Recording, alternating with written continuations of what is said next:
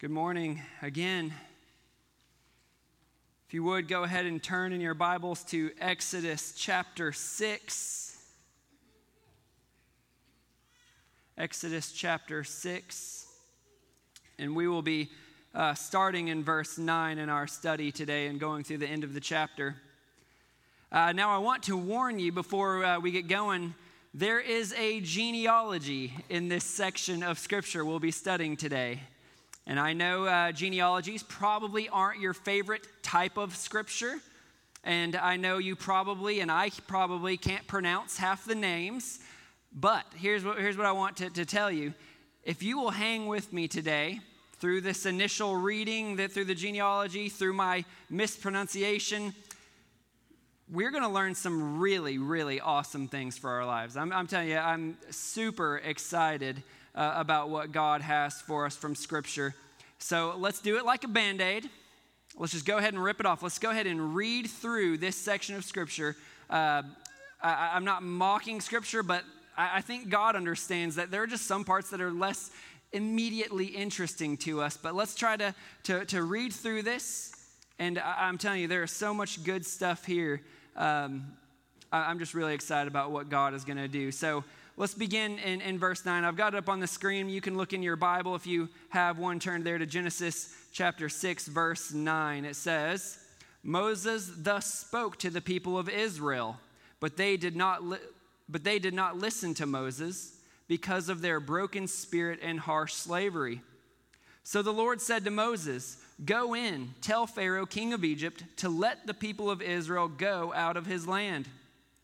But Moses said to the Lord, Behold, the people of Israel have not listened to me. How then shall Pharaoh listen to me? For I am of uncircumcised lips.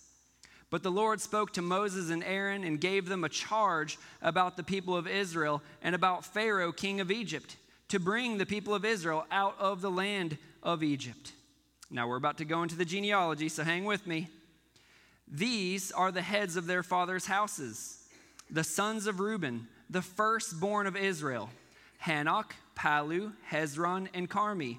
These are the clans of Reuben. The sons of Simeon, Jemuel, Jamin, Ohad, Jachin, Zohar, and Shaul, the son of a Canaanite woman. These are the clans of Simeon. These are the names of the sons of Levi according to their generations. Gershon, Kohath, and Merari, the years of the life of Levi being 137 years. The sons of Gershon, Libni and Shimei by their clans. The sons of Kohath, Amram, Izhar, Hebron, and Uzziel, the years of the life of Kohath being 133 years. The sons of Merari, Mali and Mushi. I hope you guys are writing these names down, right, for your prospective baby names. This is good stuff. These are the clans of the Levites according to their generations. Amram took it as his wife Jochebed, his father's sister, and she bore him Aaron and Moses, the years of the life of Amram being 137 years. The sons of Izhar, Korah, Nepheg, and Zikri. The sons of Uzziel, Mishael, Elzaphan, Sithri. Aaron took as his wife Elisheba, the daughter of Aminadab, and the sister of Nashon, and she bore him Nadab, Abihu, Eleazar, and Ithamar. The sons of Korah, Asir, Elkanah, and Abisaph. These are the clans of the Korahites. Eleazar, Aaron's son, took as his wife one of the daughters of Putiel, and she bore him Phinehas. These are the heads of the fathers' houses of the Levites by their clans. These are the Aaron and Moses to whom the Lord said, Bring out of the people of Israel from the land of Egypt by their host. It was they who spoke to Pharaoh, king of Egypt, about bringing out the people of Israel from Egypt. This Moses and Aaron. On the day when the Lord spoke to Moses in the land of Egypt, the Lord said to Moses, I am the Lord. Tell Pharaoh, king of Egypt, all that I say to you. But Moses said to the Lord, Behold, I am of uncircumcised lips. How will Pharaoh listen to me? Let's pray. Father God, as pastor of this church, I am truly excited to show your people wondrous things from your word. Now, God, some of our brains may have turned off just now as we listed names, and I pray that you would reconnect our brains, reconnect our minds to engage with you, to engage with your word, and to engage with what you have for us today. Because, God, I truly believe that if we'll listen to your word, if we'll learn what you have for us, it will make such a massive difference in our lives. But God, the power has to come from you. So I ask that you would do it by your Spirit. In Jesus' name, amen. I know I didn't follow along with the slides very well. Sorry. I have some very good news for you today, and it'll come from this text, and I'm super excited about it, and I'm hoping that it will make you very excited. See, I think all of us tend to wrongly err with one of two personality types. I think some of us are unconfident, paralyzingly so. We don't believe in ourselves. We doubt ourselves. We wonder if we have enough abilities and skills. We wonder if we're worthy. So we tend to be very hesitant about doing anything for God, especially if it's risky at all. But on the other hand, you have the very self-confident person. They have no doubt about whether or not they can accomplish tasks. I say they, we. They believe in their abilities, they believe in their skills, they believe in their worthiness, and so the self-confident person tends to be very bold about doing risky things for God. So while the unconfident is paralyzed and does nothing, the self-confident will do lots of things, but there's a problem with it, okay? Because they are self-confident, they are relying on themselves, and it often has bad results. Can I get an amen from any self-confident, bold people here that it often has bad results when we go into something and we use the wrong words in the wrong attitude and the wrong outcome occurs. Why? Because we were self-confident. Me, what I could do. All of us, I believe to one degree or another, err on one side or the other of this, being paralyzed by our unconfidence, our lack of confidence, or doing things with self-confidence and having bad results. And by the way, if there are good results, it ends up not even being that good, because if you're self-confident, you take the glory. I take the glory because I did it, right? And it ends up not actually being all that glorifying to God because we robbed him of glory. And so there is a problem with these two personality types or two attitudes. You say, I thought this was good news. Okay, well, here's the good news. Moses erred in both of these ways, depending on what hour you ran into him, it seems like. What verse in the Bible you're reading, he erred on both of these sides. And here's the big exciting thing. God still used him in incredible, magnificent ways. But just to remind you, Moses in these last few chapters has been like a pendulum swinging between lack of confidence, self-doubt, timidity, paralyzed. I won't go, I can't go, and this self-confidence. Chapters 3 and 4, you remember, is the burning bush. And God says, I am the Lord. I'm going to release Israel from their bondage, and I'm sending you to do it. And Moses just starts to list all the reasons he can't do it. Finally, he goes back down to Egypt, and he does come to the people of Israel, and they listen to him, and they're going to follow him, and this is a great victory. And so what does Moses do? By the time we get to chapter 5, Moses is this self-confident, bold man, walks boldly into Pharaoh's presence saying, let my people go, Pharaoh, and it doesn't go well. He doesn't actually do what God told him to do because he's coming in with this self-confidence. You remember we compared that he added words to what God said, and he did it in an attitude that God did not say to do it, and he even took away things that God said to say, and things went very badly. Pharaoh rejected his demands. Pharaoh made things worse for Israel, and Israel now turned their back on Moses. So what does Moses do? By the time we get to chapter 6, Moses has swung all the way back to this timid, paralyzed lack of confidence. Israel won't listen to me. How then will Pharaoh listen to me? For I am a man of uncircumcised lips, Moses says.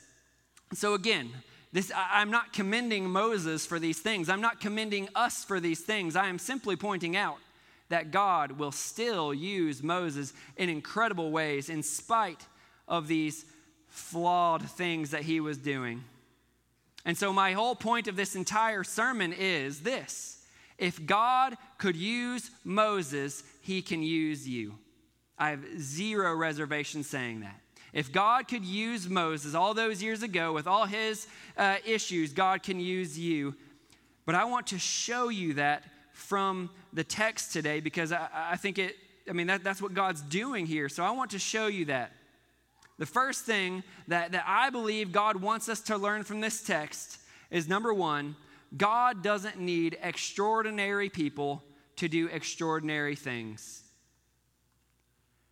It is my suspicion that most of you feel very ordinary. I do. I feel incredibly ordinary. Like, just all the times I walk into a room and forget why I went there, and just all the little things I do, I'm just like, man, I am just incredibly ordinary. God could never use me. What I want to show you is that this genealogy right here in Exodus chapter 6 is to show you that God doesn't need extraordinary people to do extraordinary things. There's no necessity that we be extraordinary. And what this does is it takes the unconfident person who says, well, I lack the skills, I lack the abilities, I'm a nobody. And it says, who cares? And this takes the person who is self-confident. I have all the skills, I have all the abilities, I can do all this. And it says, who cares? God doesn't need you to be extraordinary. He is extraordinary. And so he can do extraordinary things through you no matter what. That's what we're going to see through this genealogy. It's a big number, I have 6 reasons why I believe this genealogy is here, right there, in breaking up the flow of the narrative, to show that God doesn't need extraordinary people to do extraordinary things. So I'll be quick through these, but 6 reasons that's why this genealogy is here. First, this has been the overarching theme of chapters 3 through 5. Again, from the beginning of the burning bush narrative, we have seen a God who is trying to convince Moses just to do what he's asking him to do. And Moses keeps saying, it can't be me, it can't be me. And then Moses swings to the other side, right? Okay, I got this. No, Moses, you, Moses, don't got this.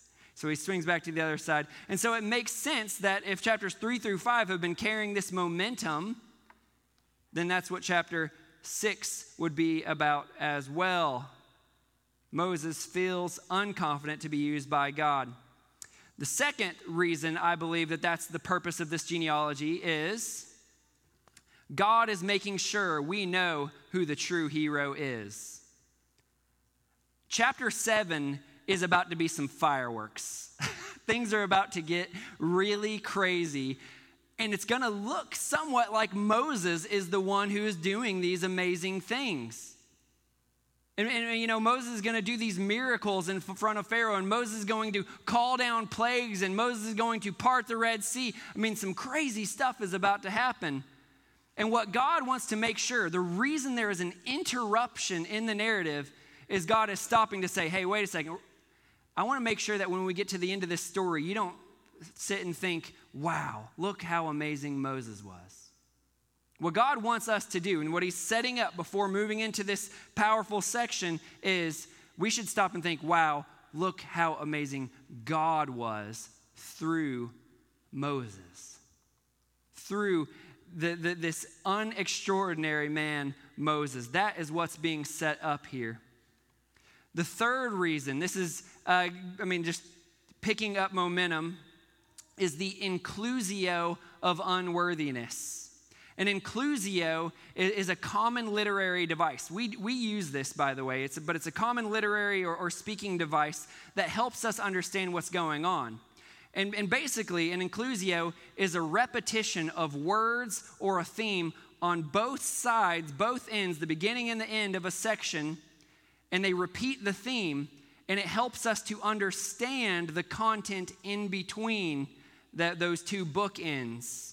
That's what an inclusio is.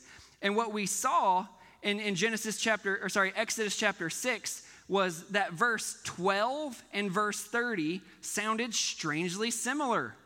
I've got these up on the screen for you. Exodus 6:12. But Moses said to the Lord, "Behold, the people of Israel have not listened to me. How then shall Pharaoh listen to me? For I am of uncircumcised lips." Verse 30, at the other end of the genealogy, but Moses said to the Lord, "Behold, I am of uncircumcised lips. How will Pharaoh listen to me?"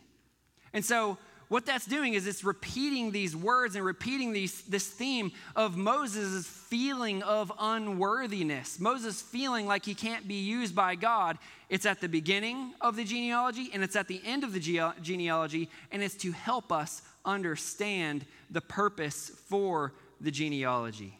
Okay, so we know this genealogy is going to teach us something about the unworthiness of Moses by human standards.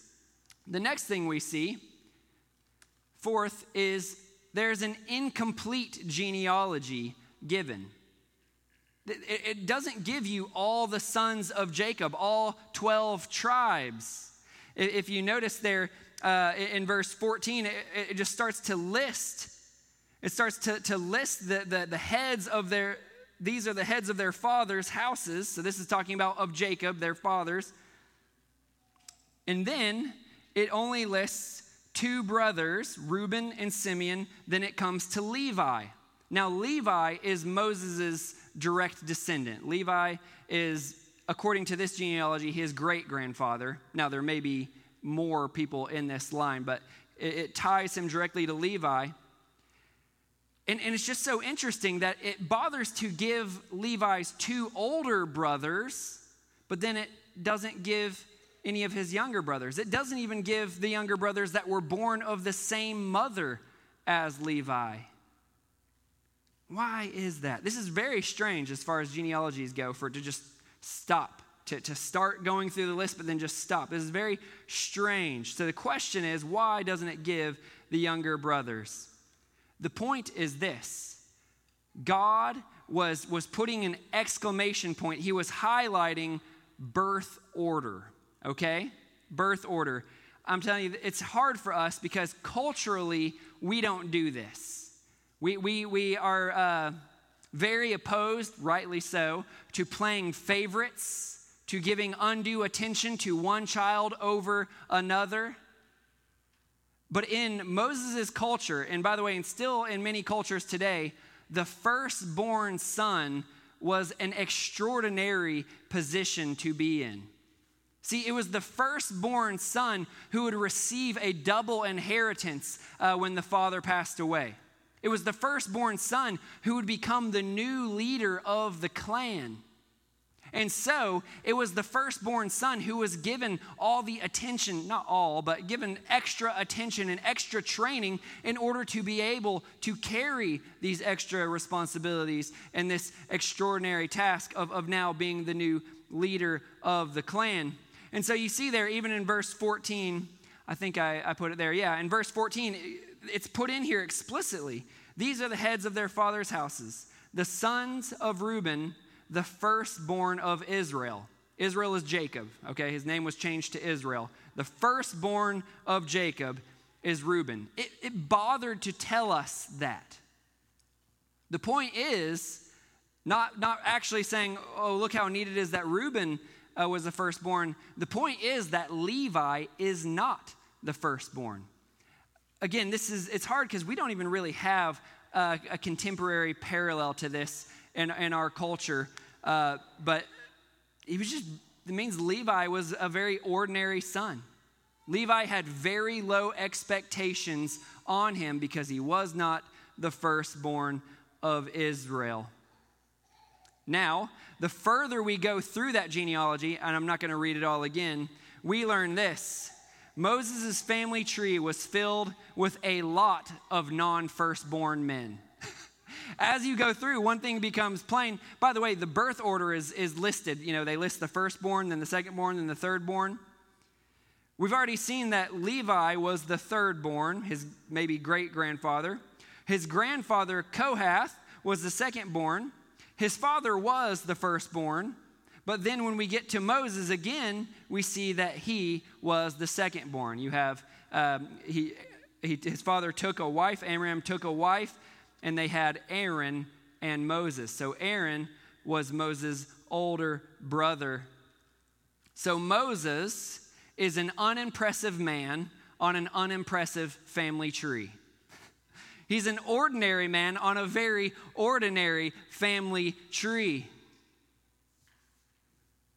And this is what God is pointing out. These are the things that are highlighted in the text. And we have just one more evidence of this, is the flip-flop of verses 26 and 27. Just in case we missed that Moses wasn't that prestigious firstborn, God makes sure we catch it in a sort of editorial note of verses 26 and 27, because the order is flip-flopped between verses 26 and 27. I have it up on the screen for you if you'd like. It says there, these are the Aaron and Moses to whom the Lord said, bring out the people of Israel from the land of Egypt by their hosts.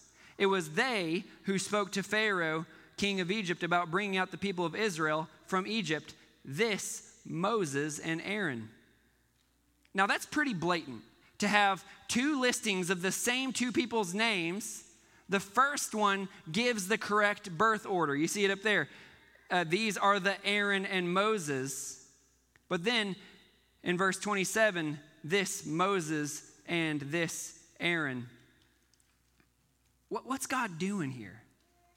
Well, the whole purpose of what God's doing here is he's saying, look, Moses is an absolutely ordinary, absolutely unextraordinary man by everything that mattered in their culture. Again, this may not matter to us, but it mattered very much to them. If they were to measure themselves, how ordinary, extraordinary they were, Moses was incredibly ordinary. And it's saying even Moses in his own household was not the firstborn. That's the point of verse 26. But when it comes to serving God, Moses was going to come first. That's the point of verse 27.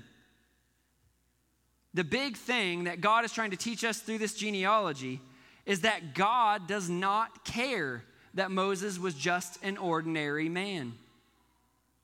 God doesn't care that everyone had low expectations of Moses, including Moses, right? God doesn't care about that. God is showing us that he's about to do these amazing things through Moses, but it isn't because Moses is amazing. Moses is absolutely ordinary by their culture, but God is going to do extraordinary things through him. Again, my suspicion is that you feel very ordinary. But here we see this Moses, ordinary upon ordinary upon ordinary, by their cultural measures. You may use your cultural measure, our cultural measures, and you feel very ordinary. And God is going to use him in extraordinary ways. This should absolutely remove any reason that we have of this paralyzing lack of confidence. It doesn't matter. It doesn't matter. God is not asking for your resume before sending you to do amazing things. He's not. And this should absolutely remove our sinful self-confidence and self-reliance, because it doesn't matter. God isn't going to use you more because you're more special, because you're more skilled, because you're more worthy. None of us are worthy before God. Any skills you have come from God. And anything that of true value, true worth, is only accomplished by God, even if it's through you. Even if you feel very ordinary. That's the point. It doesn't matter. It doesn't matter that you just feel like a person, I just go to my 9-to-5 job, I come home. It doesn't matter. It doesn't matter if you grew up in a rich family, a middle-class family, a poor family. It doesn't matter. It doesn't matter if you had tons of education or very little education. It doesn't matter if you've had lots of ministry training or if you've just attended Sunday school for the first time. It does not matter. God is not looking for resumes. God is looking for even the most ordinary of people to do extraordinary things through. This is a beautiful truth for me because, again, I feel incredibly ordinary. But yet we see from this text that God can do extraordinary things through me, and he can do extraordinary things through you. He really can. Now, at this point, you may say, being ordinary is actually not my biggest problem. My biggest problem in being used by God isn't that I'm too ordinary, it's that I'm too flawed. My biggest problem is that, yes, I've trusted in Christ, but I'm still too sinful. My biggest problem is that, yes, he's my Savior and I believe he'll take me home one day, but I still struggle to trust him with my daily life. I struggle to trust that he can do things through me. I'm just flawed. There's no way God can use me. Maybe that's how you feel. Well, I've got another set of good news for you today. This is number 2. God doesn't need flawless people to do fantastic things. God doesn't need flawless people to do fantastic things. Now, at just an overview look of the Bible, at the overview of the church and all that God has accomplished, how many people could God have used if he could only use flawless people? How many people that have ever lived? 1. There has been one flawless human being ever. And yes, God did use him, Jesus Christ, in amazing ways, in the greatest of ways. But we see that there are so many people God has used, that he's used in the past, that he's used, in our Bibles, that he's presently using. Each and every one of them flawed. And we see this with Moses in that inclusio. You remember the inclusio, the repeated theme? Verse 12 and verse 30. But Moses said to the Lord, behold, the people of Israel have not listened to me. How then shall Pharaoh listen to me? For I am of uncircumcised lips. Exodus 6:30. But Moses said to the Lord, behold, I am of uncircumcised lips. How will Pharaoh listen to me? So in the actual genealogy, God is pointing out how unextraordinary Moses is. But in the brackets of the inclusio, Moses is pointing out how flawed he is. By the way, he's pointing this out to God. Kind of ironic, but whatever. As though God doesn't know Moses. But, what's this talking about? This, I'm a man, for I am of uncircumcised lips. Like, what does that mean, uncircumcised lips? Well, there are 2 possibilities for this, but I'll tell you, both have the same conclusion, that Moses is flawed. The first possibility is that Moses is too sinful. Circumcision for the Israelites was a symbol of cutting away sin. I'm not going to go into all the details of that, but it is a symbol of I'm letting go of my old man, my old nature, this cutting away of sin. And so the idea of uncircumcised lips is I no longer speak sinfully. And Moses is saying, I'm uncircumcised of lips. Moses feels sinful. And specifically, it may be that he feels sinful with his lips. Now, if you remember last week's sermon, Moses did not obey the exact words that God told him to say to Pharaoh. Maybe that's what he's pointing to. God, you told me what to say, and I didn't do it. I sinned with my mouth. I added words. I took away words. I had them with a different attitude. Of course, he did this through Aaron, but Aaron was just repeating what he was saying. But maybe he's feeling guilt from that. I mean, this has just happened in his experience, you know. He's feeling guilt, and now this has brought all this pain and hardship on Israel. Now Israel's turned their back on him. The people of Israel have not listened to me. How then shall Pharaoh listen to me? For I am of uncircumcised lips. Maybe he's feeling that guilt, that dirtiness, that flawed nature of his. Do you ever struggle with sin still, even though you've trusted Christ? I mean, it's a rhetorical question because we all know the answer. Yes, I struggle with sin. I think the wrong things. I say the wrong things. I do the wrong things, and I hate it. And have you ever had your sin, the guilt, the shame of it, make you feel unworthy, unfit to serve God? I'm a pastor. Every Sunday, I've got to get up here and preach God's word. And I don't know for the past 5 years how many times I've stood there in my little spot saying, what am I even doing? Who am I to preach God's word to God's people, to be used by God's Spirit to transform? I'm so sinful. I'm so flawed. This week I've messed up in this way and this way and this way. On the drive here, I messed up this way and this, you know. And I stand there repenting, saying, God, don't punish your people because of your son who's so flawed. I mean, this happens to me, not every week, but I mean, pretty regular. Why? Because I'm a flawed guy. I'm still in process.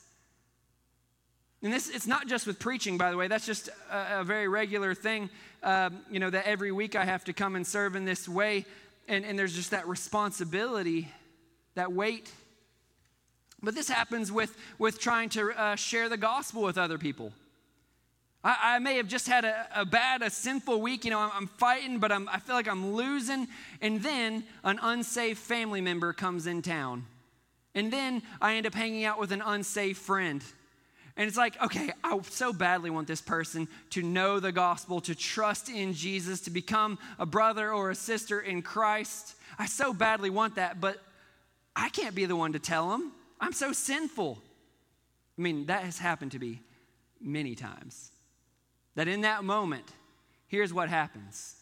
I have to say, is it about me, my extraordinariness and my perfection, or is it about God? How extraordinary he is, how perfect he is, how powerful he is. And we have to make that decision. And I'm telling you, in my personal experience, I've walked away from some situations saying, God, you used the most broken, dirty vessel to do some really amazing work in there just now. Because I got to share the gospel, we got to engage, I could tell their heart was drawn in, and I came into that room as flawed as can be. God does not need flawless people to do fantastic things. Now hear me very clearly. I am not encouraging you to pursue mediocrity. I am not encouraging you to walk in sin. Absolutely not. Pursue becoming all that you can for God. Pursue all the righteousness and holiness you can. Absolutely pursue those things. But what I'm telling you is, you're never going to reach perfection this side of the grave or Christ returning.